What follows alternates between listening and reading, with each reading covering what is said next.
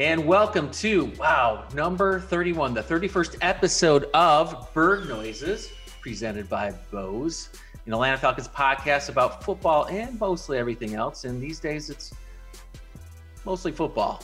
Today, we are joined by a good friend of mine, a really smart dude who has covered the NFL for CBSSports.com. You can find him on CBSSports.com and CBS Sports HQ live. He also is on the Pick Six podcast, which is awesome. And I'm sure every NFL fan has downloaded and listened to. And if you haven't, you need to, because it's really, really good. Ryan, you have been at CBS Sports since 2011. And I know that you also are a really smart dude. You went to William & Mary and Carnegie Mellon. So you are definitely the smartest guest to ever appear. And I hope not. Bird Noises. Welcome to the podcast, dude. Good to see you. Thank you, Matt. Good to talk to you, brother. I haven't talked to you in a while. Yeah, it's been a minute, as the kids say, but it's good to see you. Yeah, good. How's the weather in upstate New York? It's 20 degrees right now. Let's see. Today we're recording this on a Tuesday. On Sunday, I had to take my 9-year-old get his hand checked out. He fell down. That's what 9-year-olds do. Oh no! It was literally a blizzard. So last week we had one day of 55, and I thought we'd turned the corner, and we are right back in the middle of it. So wow. So on today's show, we're going to talk mock drafts, free agency, get some bold predictions from Ryan Wilson to wrap it up. But first, I want to do a little rapid fire with you, Ryan. I'm going to give you 5 words or phrases, and this is always fun for us to do. So, and you kind of see where the guest's head is at too. So I'm going to give you those. You just say the first thing that comes to your mind. Don't worry about, it being not suitable for work. So these are actually easy ones. So the Patriots in the last 24 hours. They're sending a message like, I won't expound too much, but last year you kicked them when they were down and they're back. Arthur Smith. What's the first thing that comes with Arthur Smith? I love the mustache. I love Home Depot. I think he wants to win. And I think he's made that clear in the offseason. We'll just see how, the new front office coaching staff and personnel acquisitions work out. But don't mistake him as a nice guy in terms of football stuff, because at the end of the day, don't be fooled by the smile. That was Arthur Blank, wasn't it? Oh yeah, I did Arthur Blank. Hey, by the way, how about Arthur Smith? Arthur Smith? It's important to start with the guy signing the checks. Then you move down the line. Yes. So yeah, Arthur Smith. That was great for Arthur Blank. Well, here's Arthur Smith. I love FedEx. So you go down the line. You go down the line. Here's the funny thing about Arthur Smith. I'll make this short. He proved himself in Tennessee, because I think there were some doubters that maybe he didn't deserve the job or whatever. But however he got there, he proved himself, and he parlayed that into a well-deserved head coaching job. I think so too. I mean, you look at the job he did with Ryan Tannehill, and then Derrick Henry really wasn't the Derrick Henry we know till he got his hands on him. So, all right, let's get going. Taysom Hill's contract. Hilarious. It sort of proves that the salary cap is it's magic. You can do with it what you want. It's sort of funny. I wish they'd signed him to a 4-year, $4 billion deal, but I'll take 4-year, 140. I'm going to ask you more about that in a minute. And then the last thing is Matt Ryan. He's got something left in the tank. I know, and I do these mock drafts. I have a lot of times the Falcons taking the quarterback, but I think he's got a few more years left to prove that he's still one of the best quarterbacks in the league. All right. It's good stuff. All right. Real quick. So the Patriots, $137.5 million guaranteed in less than 24 hours, dude. What is going on? Yeah, I think, and I said this on the Pick Six podcast Monday when we did the little free agency in the afternoon conversation. This was before the Hunter Henry news, and even before the Kendrick Bourne news, the other wide receiver they signed. I said last year, 2020 was Bill Belichick saying, okay, we're down, kick us, go crazy, but you better get your money's worth. Buffalo, you better win a Super Bowl because you got 1 year. So Buffalo's still the best team in that division, but Yeah, I think guarantee so. you they've been watching this closely and thinking about how they can improve themselves because, again, great season for the Bills. The Patriots ain't winning 7 games again, even if it's someone other than Cam Newton back there. I think the way this team is currently constituted is such an upgrade over what Cam Newton didn't have last year. And I'm still not convinced Cam Newton was healthy last year. He was a running back, but he couldn't throw the ball. And, we're 5 years now removed from that MVP season. And I think maybe we get a little closer to that, or at least less of what we saw last year in Cam. And I'm part of me wonders if all these moving and shakings that the Patriots have done the last 2 days, it's just more of them being laser focused on trying to get a quarterback in the draft as well, because they're filling out all these other needs, all this cap space. So I think they're telling the rest of the league, all right, we're back. Hope you enjoyed it.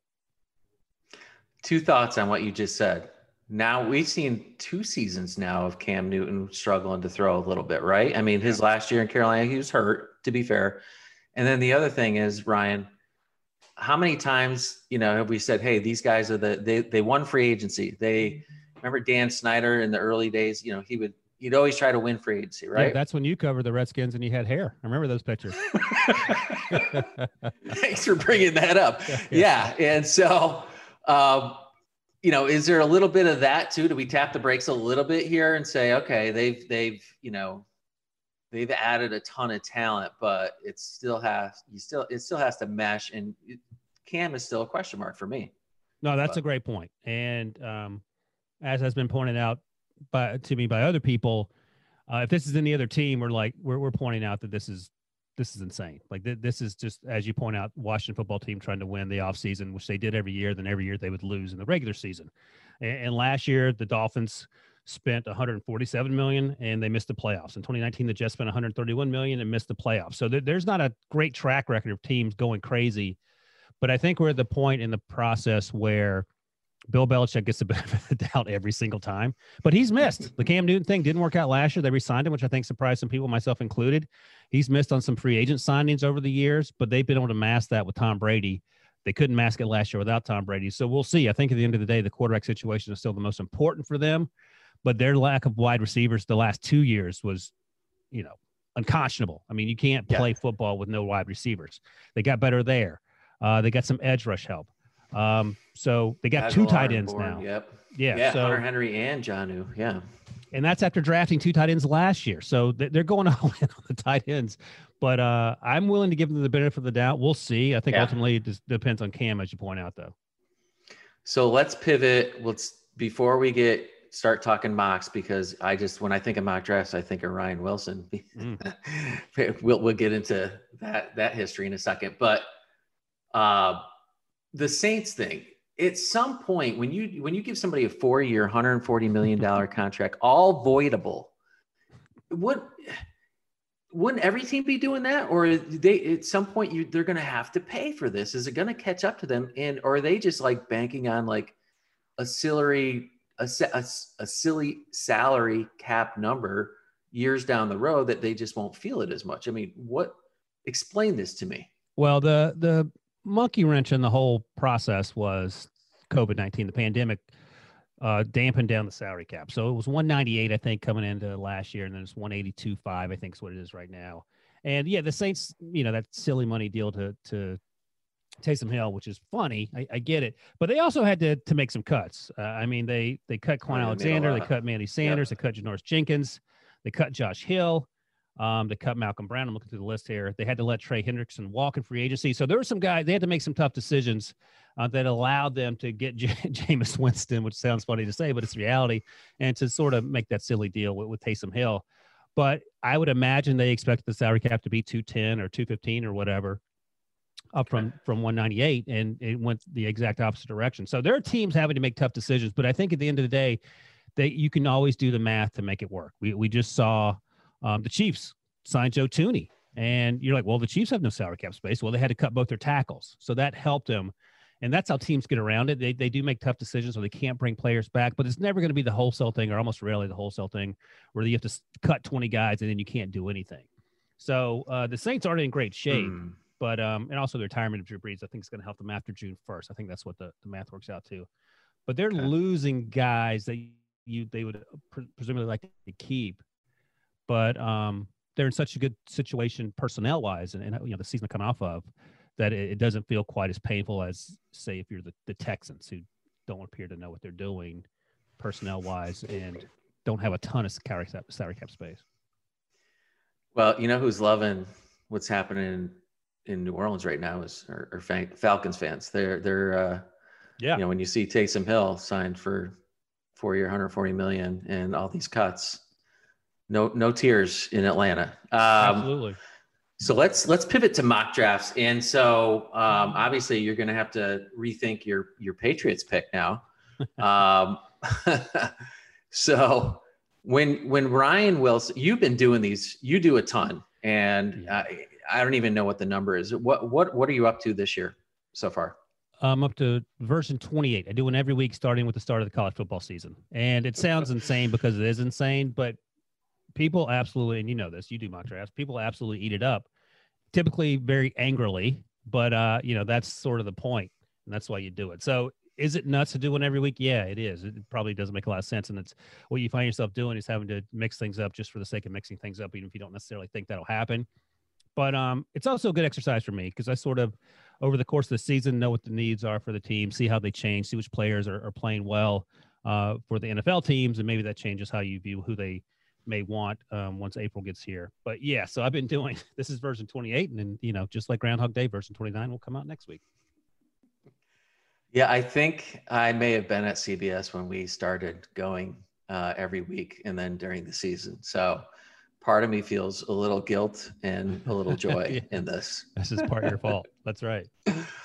So when you're putting this, obviously you want to talk you tell us when you put it together, what is the method to the madness? Tell us how you make, tell us how the sausage comes together. And is it based on rumors? Is it based on recent headlines? Is it based on team needs? All of the above? Do you try to, kind of throw things out there that might kind of arouse some people?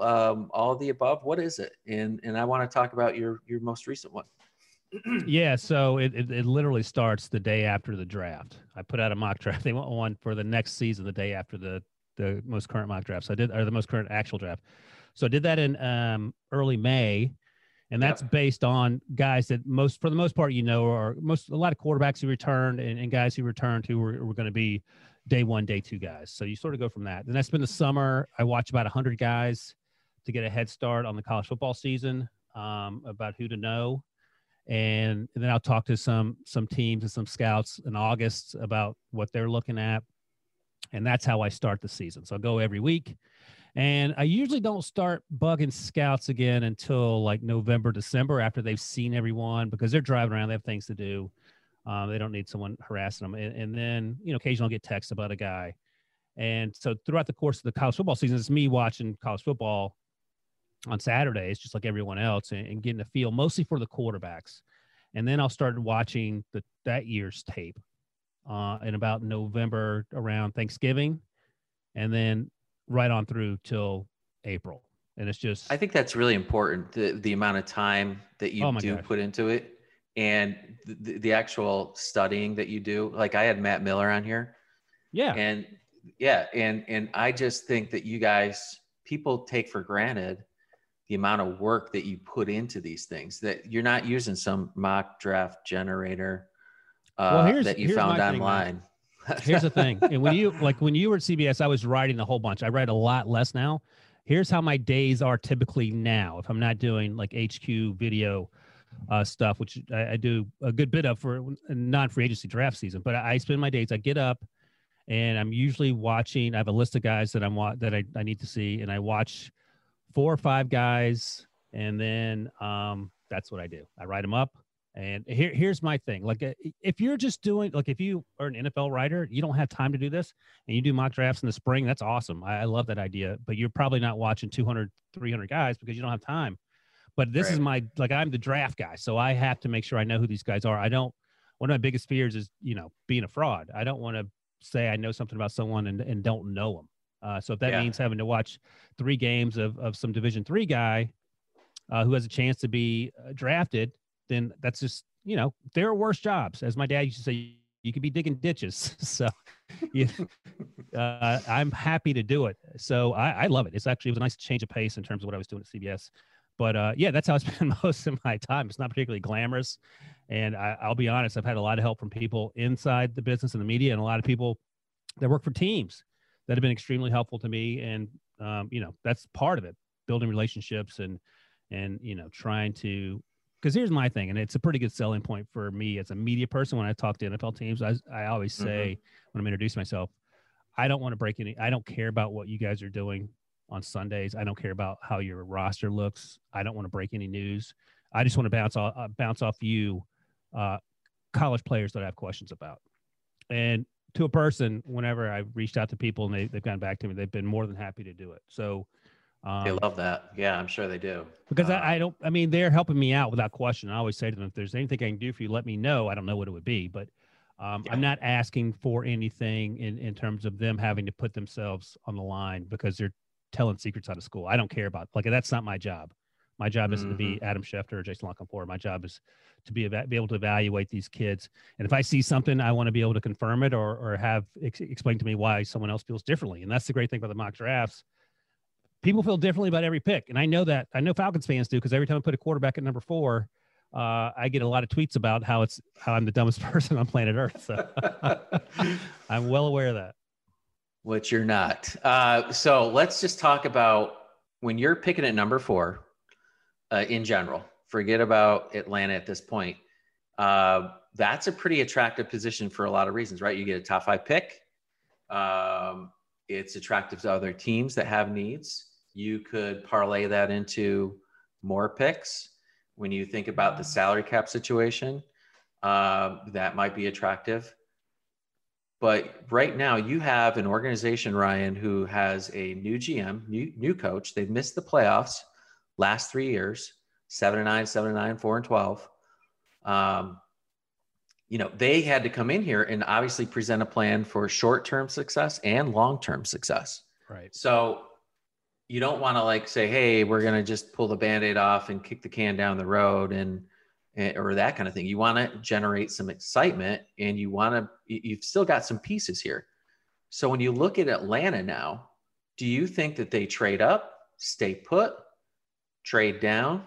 Which one of those scenarios do you think is the most likely? And then walk me through what you think, could happen if they, for instance, if you think that they would seriously trade up, with who and for whom, kind of thing. So when you look at the Falcons right now, just based on where we are, today's news, where we are in free agency, what do you think they do? I think right now, I don't think trading up is that attractive an option at number 4 unless you truly love one of these quarterbacks. And there's so much split decision on these quarterbacks after Trevor Lawrence that it's hard to tell how NFL teams feel. I've talked to teams that, people think I'm crazy, but they actually like Mac Jones better than Justin Fields and Trey Lance because there's a higher floor with Mac Jones. You know what you're getting. Trey Lance and Justin Fields are incredibly athletic, haven't played a ton of football. Mac Jones probably isn't going to suddenly go out there and run a 4.4. He's going to be the guy that he is, a pocket passer, whereas Justin Fields has room to grow in terms of processing, and Trey Lance hasn't played a ton. He only played one season, didn't play last year. But the athleticism from both those guys is insanely off the charts and exactly what you look for. So all that said, I don't know where the Falcons are in that conversation. I just talked earlier about Matt Ryan thinking he has a couple more years left to play. So if I'm the Falcons, I probably stay put, number 1, unless someone wants to trade up, in which case you move down 4 or 5 or 6 or however many picks and stockpile a bunch of picks and continue, as you point out, Matt, to rebuild the roster and primarily on defense. But obviously there are needs on offense as well. But I don't think if I'm the Falcons, I trade up for either whether it's Zach Wilson or Justin Fields. Maybe someone trades up to 2 for the Jets and they move down, or someone trades up for 3 for the Falcons and they move down, and you miss out on that quarterback. That's the decision you have to make if you're the Falcons as a new GM, a new head coach. Do you want to roll with Matt Ryan? Do you want to bring someone in like the Packers did with Jordan Love and have him just sit there? Because you're not trading Matt Ryan this year. There's just salary cap. It's not feasible. So that's what they're going to have to figure out. And this, it's worth noting, but it's also worth adding a caveat. Next year's draft class for wide receiver, as we sit here, isn't lights out. But every year, 2 or 3 or 4 guys come along that we didn't expect. Joe Burrow last year, Zach Wilson this year. So there could certainly be players that come along next year. If you're planning and saying, hey, I don't I think we should get a quarterback now because next year's class doesn't look great. That always changes, but that could be a conversation that teams are having about whether to move up or stay put. When you look at Terry Fontenot, he came up through the Saints. He was under Mickey Loomis. Does that shed any light on, what they might do? Obviously, having Sean Payton there too is a big factor, but does that shed any light on what they might do, you think, or no? I think we should look forward to them trading for Taysom Hill and give him a 4-year, $140 million contract, all voidable. Let's hope he handles the salary cap. let's hope he handles the salary cap a little better than the Saints do. But I would imagine the trade-off of winning all those football games might be one worth making. I think a lot of teams would do that. That said, the Falcons were in the Super Bowl not too long ago, so they're not that far away. Yeah. It just feels like their defense hasn't been up to snuff. And I look back to that Super Bowl game. That defense actually played one of the best games of the year that year. They were just on the field, if I recall, for 99 snaps. And at some point, you're going to wear down against Tom Brady, even though for the most part, they wore him out. And just at the end, they weren't able to hold on. And it wasn't the defense's fault.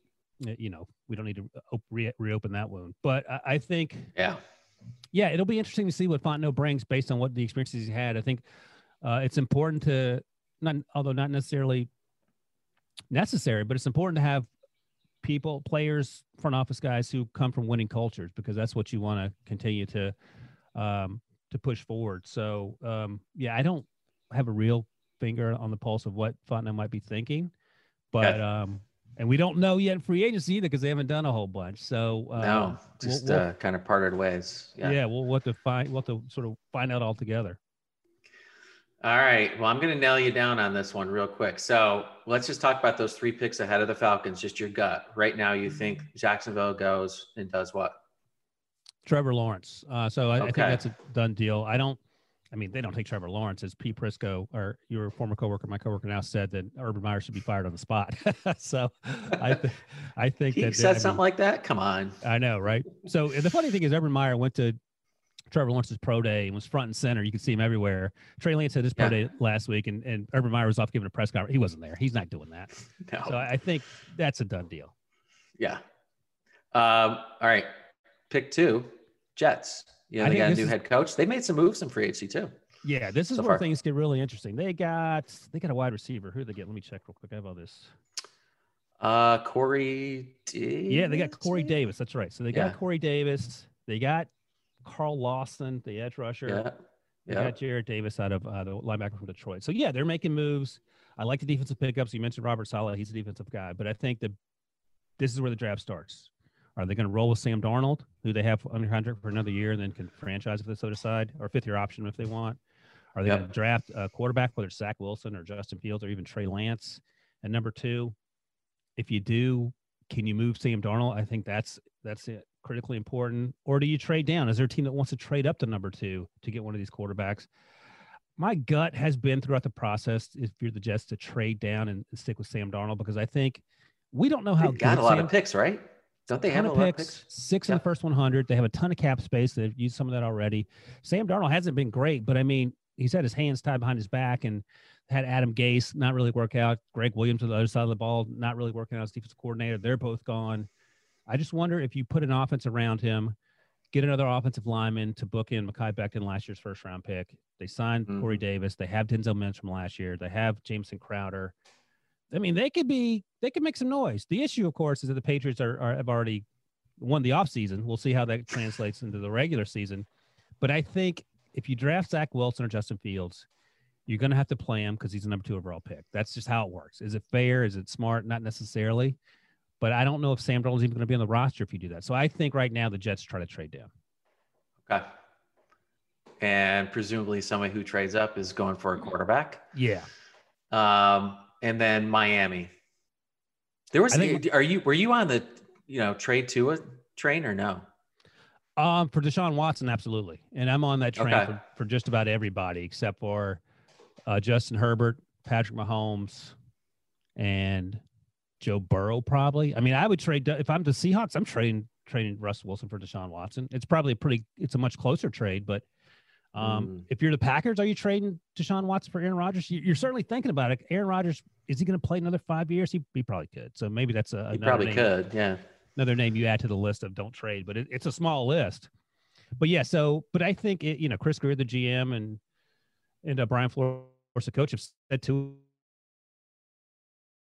Ryan Fitzpatrick, he's no longer there. So if he's in fact their guy, you can draft a wide receiver here. You can draft an offensive lineman. I love Jamar Chase out of LSU, but I do wonder. Yeah, me too. Drafting a wide receiver that high hasn't typically worked out in recent years. I think you actually have to go back to Julio the last time it really worked out, and that's when the Falcons traded up to get him. Yeah. But we've had guys go in the top. Calvin Ridley too, I think, may have been a top 10 pick. Is that right? No, he was in down. The 20s. Yep. Yeah. Yep. Okay. So yeah, not Calvin Ridley. So, but even last year, I mean, Henry Ruggs was the first wide receiver drafted. He didn't go till 12th or 13th, and then the fifth wide receiver was Justin Jefferson at 22, 1,400 receiving yards. So you can take Jamar Chase there, and I don't think anyone will. Pretty good. Yeah. Yeah, he's pretty good. Anyone will knock you for taking Jamar Chase there, but if you could trade down, again, get more picks, go for it. Yeah. Okay, so that puts you. So that's two. So I'm assuming if you trade down, that's another quarterback off. So we're saying probably Zach Wilson, probably listening to you, maybe either Mac Jones or Trey Lance, right? Yeah, I don't know if Mac Jones will go that high. I think he's a top 10 guy. Yeah, that seems awful high. Yeah. And I know some teams think he's a top 10 guy, but he may end up going in the 15 range. Okay. That makes sense. But I think, the first three guys, Lawrence, in some combination after Lawrence, is Zach Wilson and probably Justin Fields. Okay. So that gives, if Atlanta's sitting there at 4, they could pick the Penei Sewell. They could pick Kyle Pitts. They could still, if one of the quarterbacks is there, I forgot Justin. We didn't talk about Justin Fields. So it would probably be, I'm guessing after Lawrence, it would be what? Justin Fields, Zach Wilson, Justin Fields kind of thing. So Trey Lance could be there. Mac Jones could be there. The best offensive lineman is still available, which I know you have this week, Penei going to the Falcons, correct? Yeah, in fact, I think that's the first time I have to in 28 mock drafts that have had them taking an offensive lineman that high. Typically, it's been an edge rusher, cornerback, someone on defense, and then recently, the last 6 weeks or so, I've had them taking. I think even the last month or so, I had them taking Kyle Pitts for the first time, which I absolutely love. Kyle Pitts, the tight end out of Florida at number 4. And when I first did it, Falcons fans were extremely angry because, like, whoa, you don't like Hayden Hurst? It's like, no, I like Hayden Hurst a lot, but he only has 1 year left on his deal, and there's no other tight ends on the roster. And not only that, Kyle Pitts is not a tight end. He's just a guy who's called a tight end who can line up anywhere. He's basically Darren Waller. And if you think Matt Ryan would like to throw to Darren Waller, that ain't a bad place to get him at number 4 because he could end up being the first pass receiver to go off the board. That's how special he is and how much he's much more of a sure thing in my mind than these wide receivers, even though I like a lot of these wide receivers. But I think it's a consideration of 4. But again, they need a lot of defensive help. But that said, while you need edge rush help, there's not going to be an edge rusher that goes that high. There's not one worth it. So if you're not going to be a player in free agency, and they haven't been yet with the edge rushers, you can take Penei Sewell. Now, you might say, well, we drafted Caleb McGarry and Chris Lindstrom in the first round a couple years ago, and we still have Matthews. But you could kick Caleb McGarry inside. I don't know what the plans are, but you can never have enough good offensive linemen. And I think, and I was saying this to our buddy Will Brinson, who I work with, my lasting memory of Matt Ryan the last few years is him just getting absolutely obliterated behind the line of scrimmage. Like he takes 131 sacks, a ton of hits, last 3 years. Yeah. So, I mean, keep drafting offensive linemen until you get it figured out because you're going to get the man killed. And Penei Sewell he's a fantastic athlete, opted out last year, but I think he has a chance to be special. And you don't see a lot of mock drafts, at least number 4, have the Falcons targeting offensive linemen. But it's sort of a need, especially as you point out, if Matt Ryan is just getting beaten play after play after play.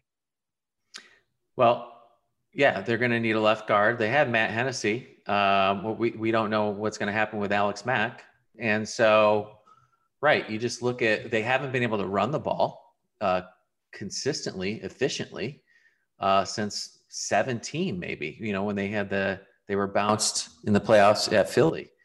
And, since then, they've been in the lower quartile of the league rushing. So the question is to you then, you got to take the best player available, right? No one remembers your needs, right? They always remember the player you passed up on. So is it Kyle Pitts or is it Penei Sewell to you?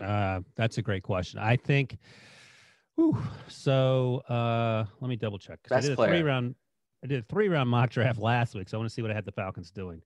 So last week when I did the 3-round mock draft, I had him taking Kyle Pitts. I think he is the best player available there, even if Penei Sewell's there.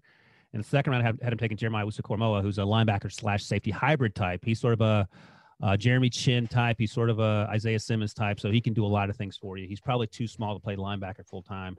And then in the third round, I had him taking Kellen Mond, the quarterback out of Texas A&M, who I really like. Now, that ain't a need, but he's I don't think they have a backup quarterback on the roster, do they? No. Yeah. Matt Shaw retired, and right. Kurt Benkert, they've parted ways with. So yeah. So I mean, at some point you got to figure that out, and you don't have to draft the guy in the third round, but he's a guy who can come in and play. Like, he can start in spot duty early on.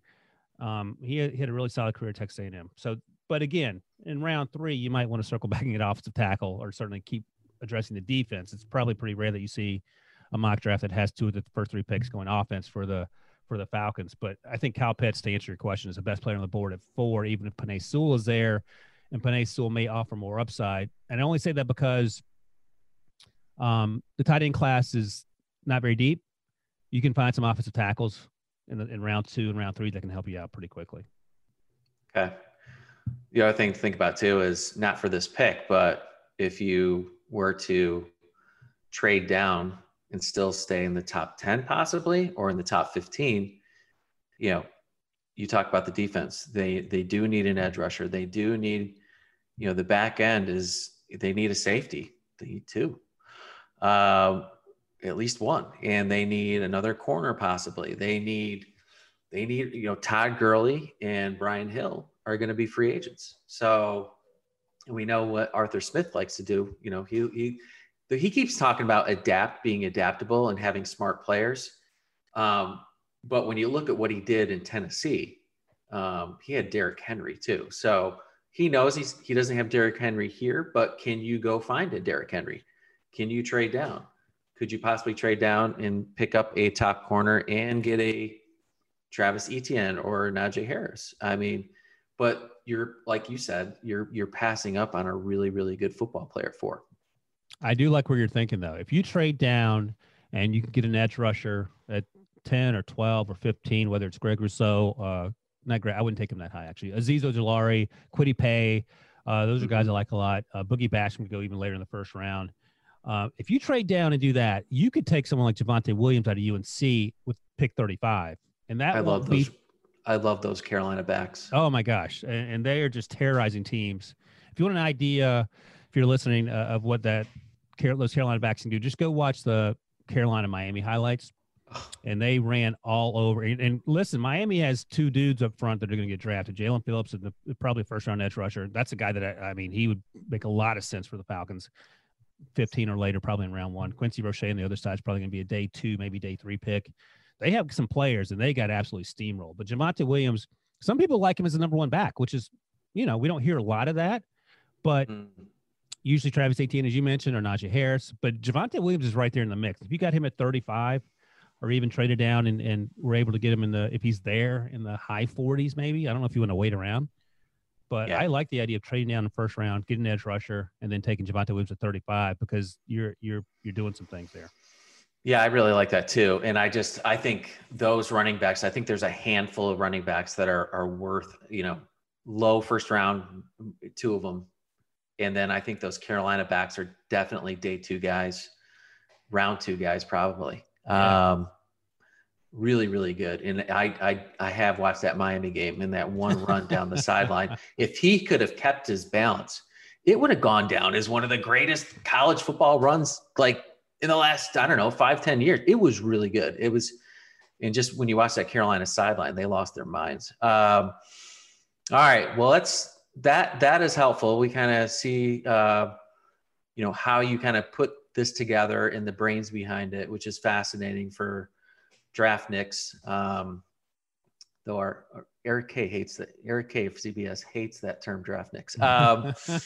Let's pivot to free agency. This is really interesting because when you have little to no salary cap room, which the Falcons are in that boat. We just talked about the Saints. and you're charged with, putting a team out there that can excite the fan base. What kind of players can Falcons fans, in your mind, expect the team to sign? Is it going to be a lot of these guys that are that are just maybe second tier, third tier guys, or guys that maybe want to bet on themselves, Ryan, that want to sign that 1 year deal, that think they can come to Atlanta and get that 1 year deal and parlay it into a big year? And then in that case, isn't there a lot of teams that are trying to recruit players now for that? Do you think there's some recruiting going on? Oh yeah, absolutely. It's legal tampering, which is always funny. Legal speeding. If that's what I tell the cops. No, I was legally speeding. It's okay. Well, the funny thing is, you look at the salary cap space right now. According to Spot Track, the Falcons are still $8 million in the red, and they have till Wednesday, I think, all the teams do that are in the red to get compliant. So they still have some moves to make. So they're up against it, and I think you're exactly right. I think they're going to be looking for bargain basement solutions, which look, a lot of good teams do. We always talk about, again, referring back to Washington in their heyday when they would just crush the offseason. They would sign 3 guys for whatever 40% of the salary cap was, but they forgot about roster spots 42 to 53, and that's where you make your money. Those guys don't make a lot of money, and that's where you fill out the roster, the guys that can come in when guys inevitably get hurt that are starters, and you don't see such a drop off. So that's what you're looking for right now, and that's where all these pro scouts make their money, because you're sifting through guys.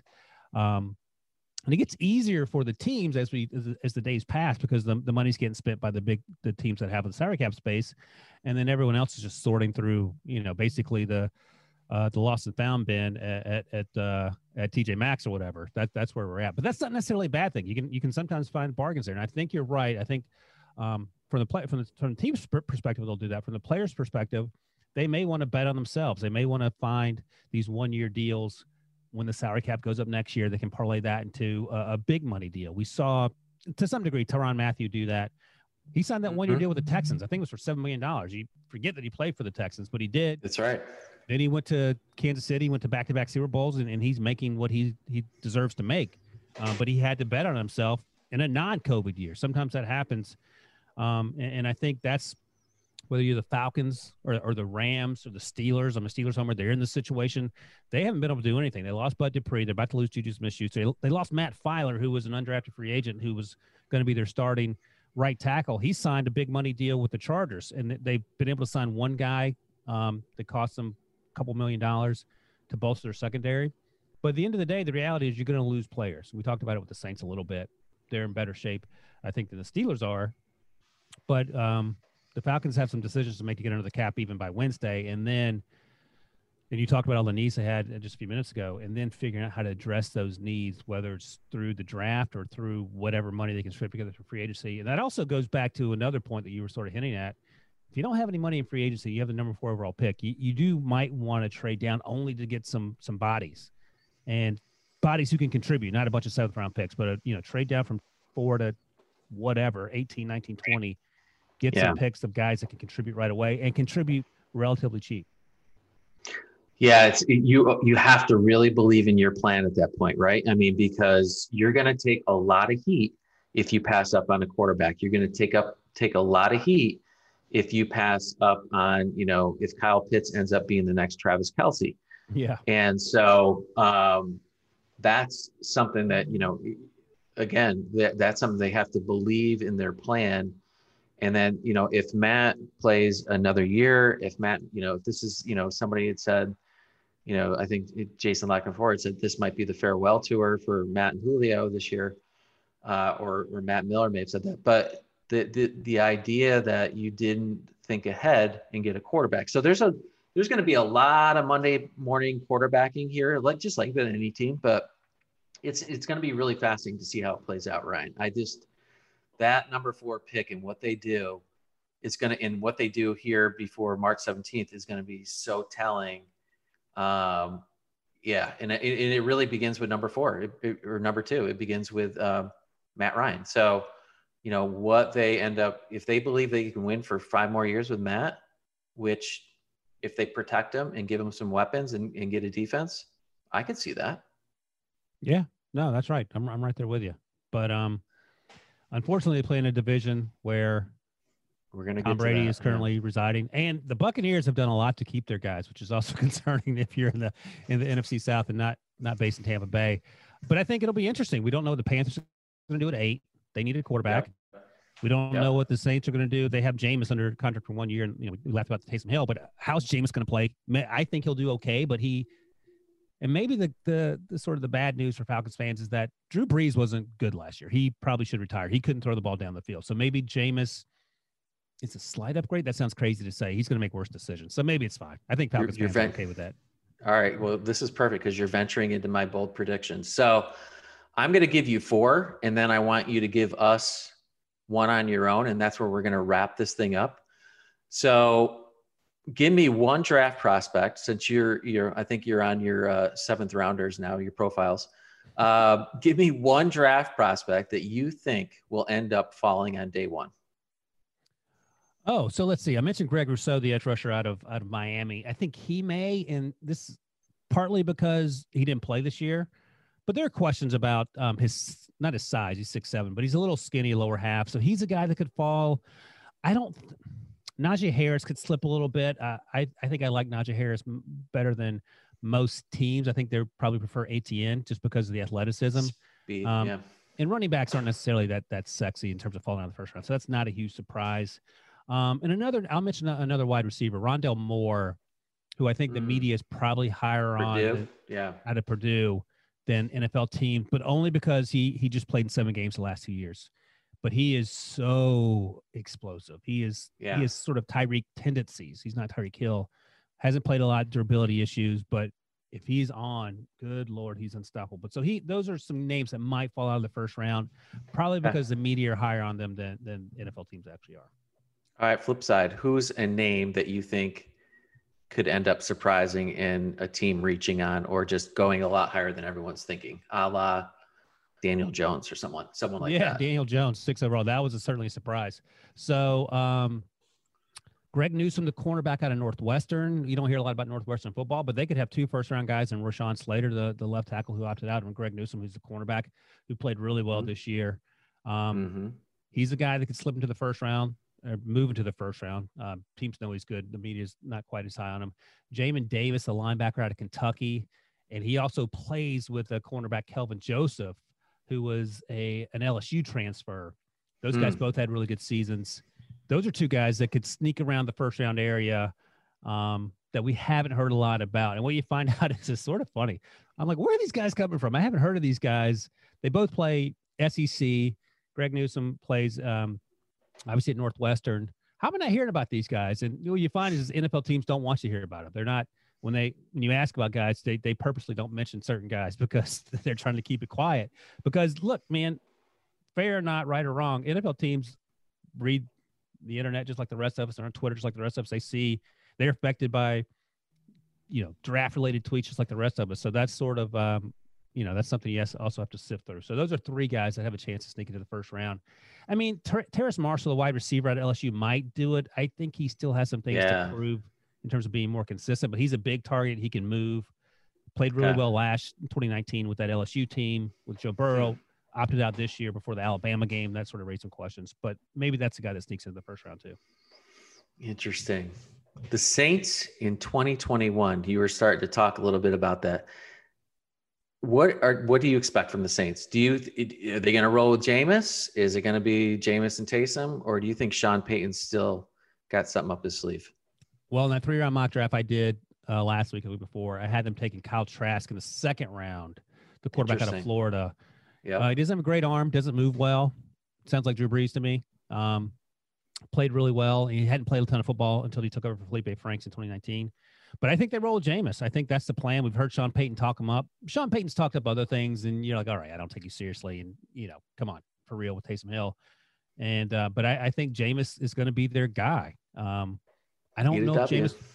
Yeah, I don't know if Jameis would have come back if he had an opportunity to start somewhere else without something close to an assurance. So I think they're going to roll with Jameis and see what happens. And maybe I'll put it to you this way, Matt. I think Jameis in New Orleans is a better situation than Cam in New England last year. I think that Jameis has more upside than Cam simply because he can throw the ball. Like, we don't know if Cam can throw the ball, and this year will be better for Cam, I would imagine. But last year, we were just projecting a lot. Oh, Cam's going to be healthy. He'll be fine. Well, it turns out he didn't appear to be 100%. I think Jameis will be okay. Yeah, and I think the Saints, you talk about some of the losses, some of the cuts in free agency so far, but they still have a lot of good parts. All right, last one, and then I'm going to have you give us one. The Falcons 2021 record, Ryan. I know it's super early. We haven't even started free agency. We haven't even hit the draft, but give us where you think the Falcons land in the NFC South and just their overall record. You think? So you said 4-12, 7-9, 7-9. Is that right? The last three? Yep. All right. I think Arthur Smith. I think he's actually a really good hire. The thing about coaching hires is, how do these coaches transition from being a coordinator, which is typically what they come from, where they're really good, to being a manager, which is basically less about the X and O's, more about motivating these players to do what you want to do. So that'll be the true test. But I think I'll give Arthur Smith 8-8. I think that's realistic. It's not super exciting for Falcons fans. No, you're talking wild card maybe. That's true. That's right. Format. And you play. Oh, and I don't know if we're going to 17 games. That's going to mess up. You can't go 500 if you have 17. That's right. I forgot about 17. So 8 and 9. Yeah, so they're going 8.5 and 8.5. I'm still going to stick with the 500 schedule. Tie. But I think that's a good start for a first-year coach that dealt with nothing in the way of salary cap space, a ton of questions, especially on defense. If they can figure out a way to go 8-8, that's a step in the right direction. Yeah, I think that would be great. You kidding me? Because that would mean, depending on how those 8 wins come November, December, they're relevant. They're the fan. That's what you want. So, and that would just be, when you think about the slow starts this team has had the last few years, that would be something. So definitely, I think they would take that. All right. Give us a wonky, wild, bold prediction from Ryan Wilson. Could be about anything. Doesn't have to be Falcons. What do you think? What is something that in the back of your mind you think is going to happen that isn't just getting a lot of play right now? 12 months from now, Matt, you and I both will have afros. That is my prediction. We will magically. What's that club? Hair. What's that club that they do the follicles? Or no, who was it? The linebacker for the Bears. Urlacher did it. That's right. Urlacher. Yeah, he did. Yeah, I got to look up his company. That's right. That's not my bold prediction. That's just wishful thinking. Hopefully we'll have hair one day. Hopefully we'll live long enough to see that happen. My bold prediction, and I've been sort of saying this for months now, and people think I'm crazy, but I'm going to keep rolling with it. I'm going to own it. Mac Jones is going to be a top 10 pick, and he could go as high as 8, I feel like, to the Panthers. The Panthers were on the coaching staff at the Senior Bowl. They got a close and personal look at him. Again, I mentioned Mac Jones isn't particularly sexy as a quarterback in today's NFL, but 20 years ago, he's probably a top 5 pick because he's a traditional pocket passer, incredibly accurate, throws the deep ball well. He was better at Alabama than Tua. I've talked to people at Alabama that don't disagree with that. And for some reason, we give Tua a pass. Tua's not that athletic. Tua doesn't run around like Lamar Jackson and Kyler Murray, even Russ Wilson, really. But I think that it's a great point. Mac Jones is incredibly smart. He can run your offense sooner rather than later. I think he's the most NFL-ready quarterback to play after Trevor Lawrence. And I think he's going to be a top 10 pick. Now, he'll probably go in round 3, but I'm going to own it. Whatever happens, happens. He's athletic, though. He's athletic enough. And I agree. And he's fiery, too. I mean, you look at him, and he's got the parted hair and everything like that. But what was his nickname? Like McEnroe or something like that? What they call him? I don't know. I like it. But he's a fiery guy. He's athletic enough. And then people actually criticize him, Ryan, because he had NFL weapons around him. Well, so did Tua. So did Tua. And you know what? I had a scout text me this. He said, Joe Burrow did too. No one was yelling about Joe Burrow having all the weapons. And that's right. I think it's sort of weird, the Mac Jones hate. But I think it's compared to Trevor Lawrence, Justin Fields, Trey Lance, all guys who can, Zach Wilson, all guys who are athletic, strong-armed, all the things that Mac Jones isn't. But Mac Jones just makes plays. So if you're okay with that, he's not a bad prize. So I think. Who's your comp? Who's your comp? He's not. He's a less athletic Joe Burrow. Joe Burrow moves around a lot. Joe Burrow holds the ball a lot longer than Mac Jones did. Mac Jones gets rid of the ball pretty quickly. He has a little Matt Ryan in his game. Like he's smart. He doesn't have Matt Ryan's arm, but he gets the ball out where it needs to go. He understands defenses. He's rarely confused. Unlike Joe Burrow, like I just said, he doesn't hold the ball. He's much better processor than Tua. And look, here's something. When Devontae Smith and Jalen Waddle say they'll take Mac Jones over Tua, I'm going to sort of roll with that. Ooh, yeah. They didn't say that publicly. They said that in meetings, reportedly. So they weren't just saying it just to be saying it. So, that gets your attention as well. Yeah. I don't know how our fan base would feel about that.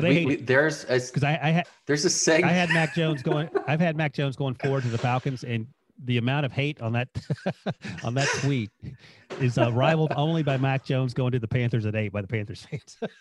See, I like that too. I think just Joe Brady and I'm with you, but man.